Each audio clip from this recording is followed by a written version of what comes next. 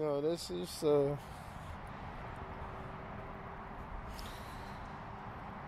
is just a episode in my life.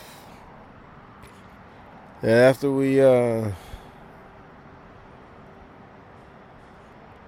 came up under the overpass in Turton Park, the next 10 minutes of my life changed my life.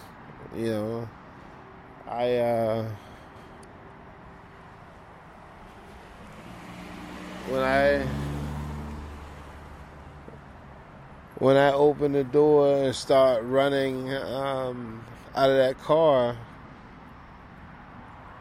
I was a completely different man immediately.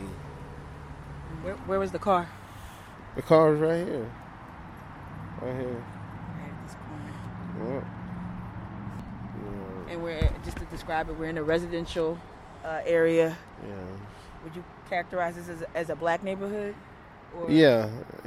So of course, because it's surrounding a black university. Okay, we can't assume. Yeah, I know. I mean, we see magnolia trees. Yeah, but pretty well kept. So I just can't imagine but I didn't notice all of that at night. See, that's what I'm trying to explain. Like this looks like a manicured, very well kept, quiet. Looks like the homes were probably built around the 60s or 70s. Yeah.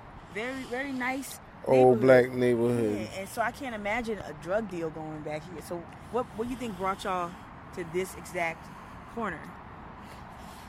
It's just close to the campus and quiet. Yeah, and like I said, it wasn't someplace that how did it look was like predetermined. It's just where we ended up. And how would you describe that night? Like, what did it look like, feel like? It felt normal. It felt normal up until the point that when the altercation.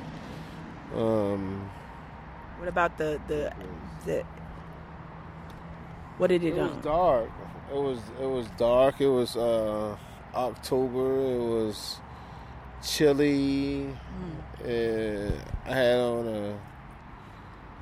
on a heavy jacket. You know what I'm saying? Take me into the car. Well, I mean,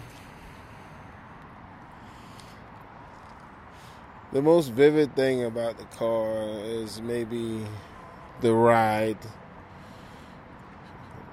The last 200 of the race. You know what I mean? But yeah, I remember the ride. I remember turning in, and I remember silence. I remember the silence after the bang. That's what I remember. I remember the silence, and I remember the smell of gunpowder.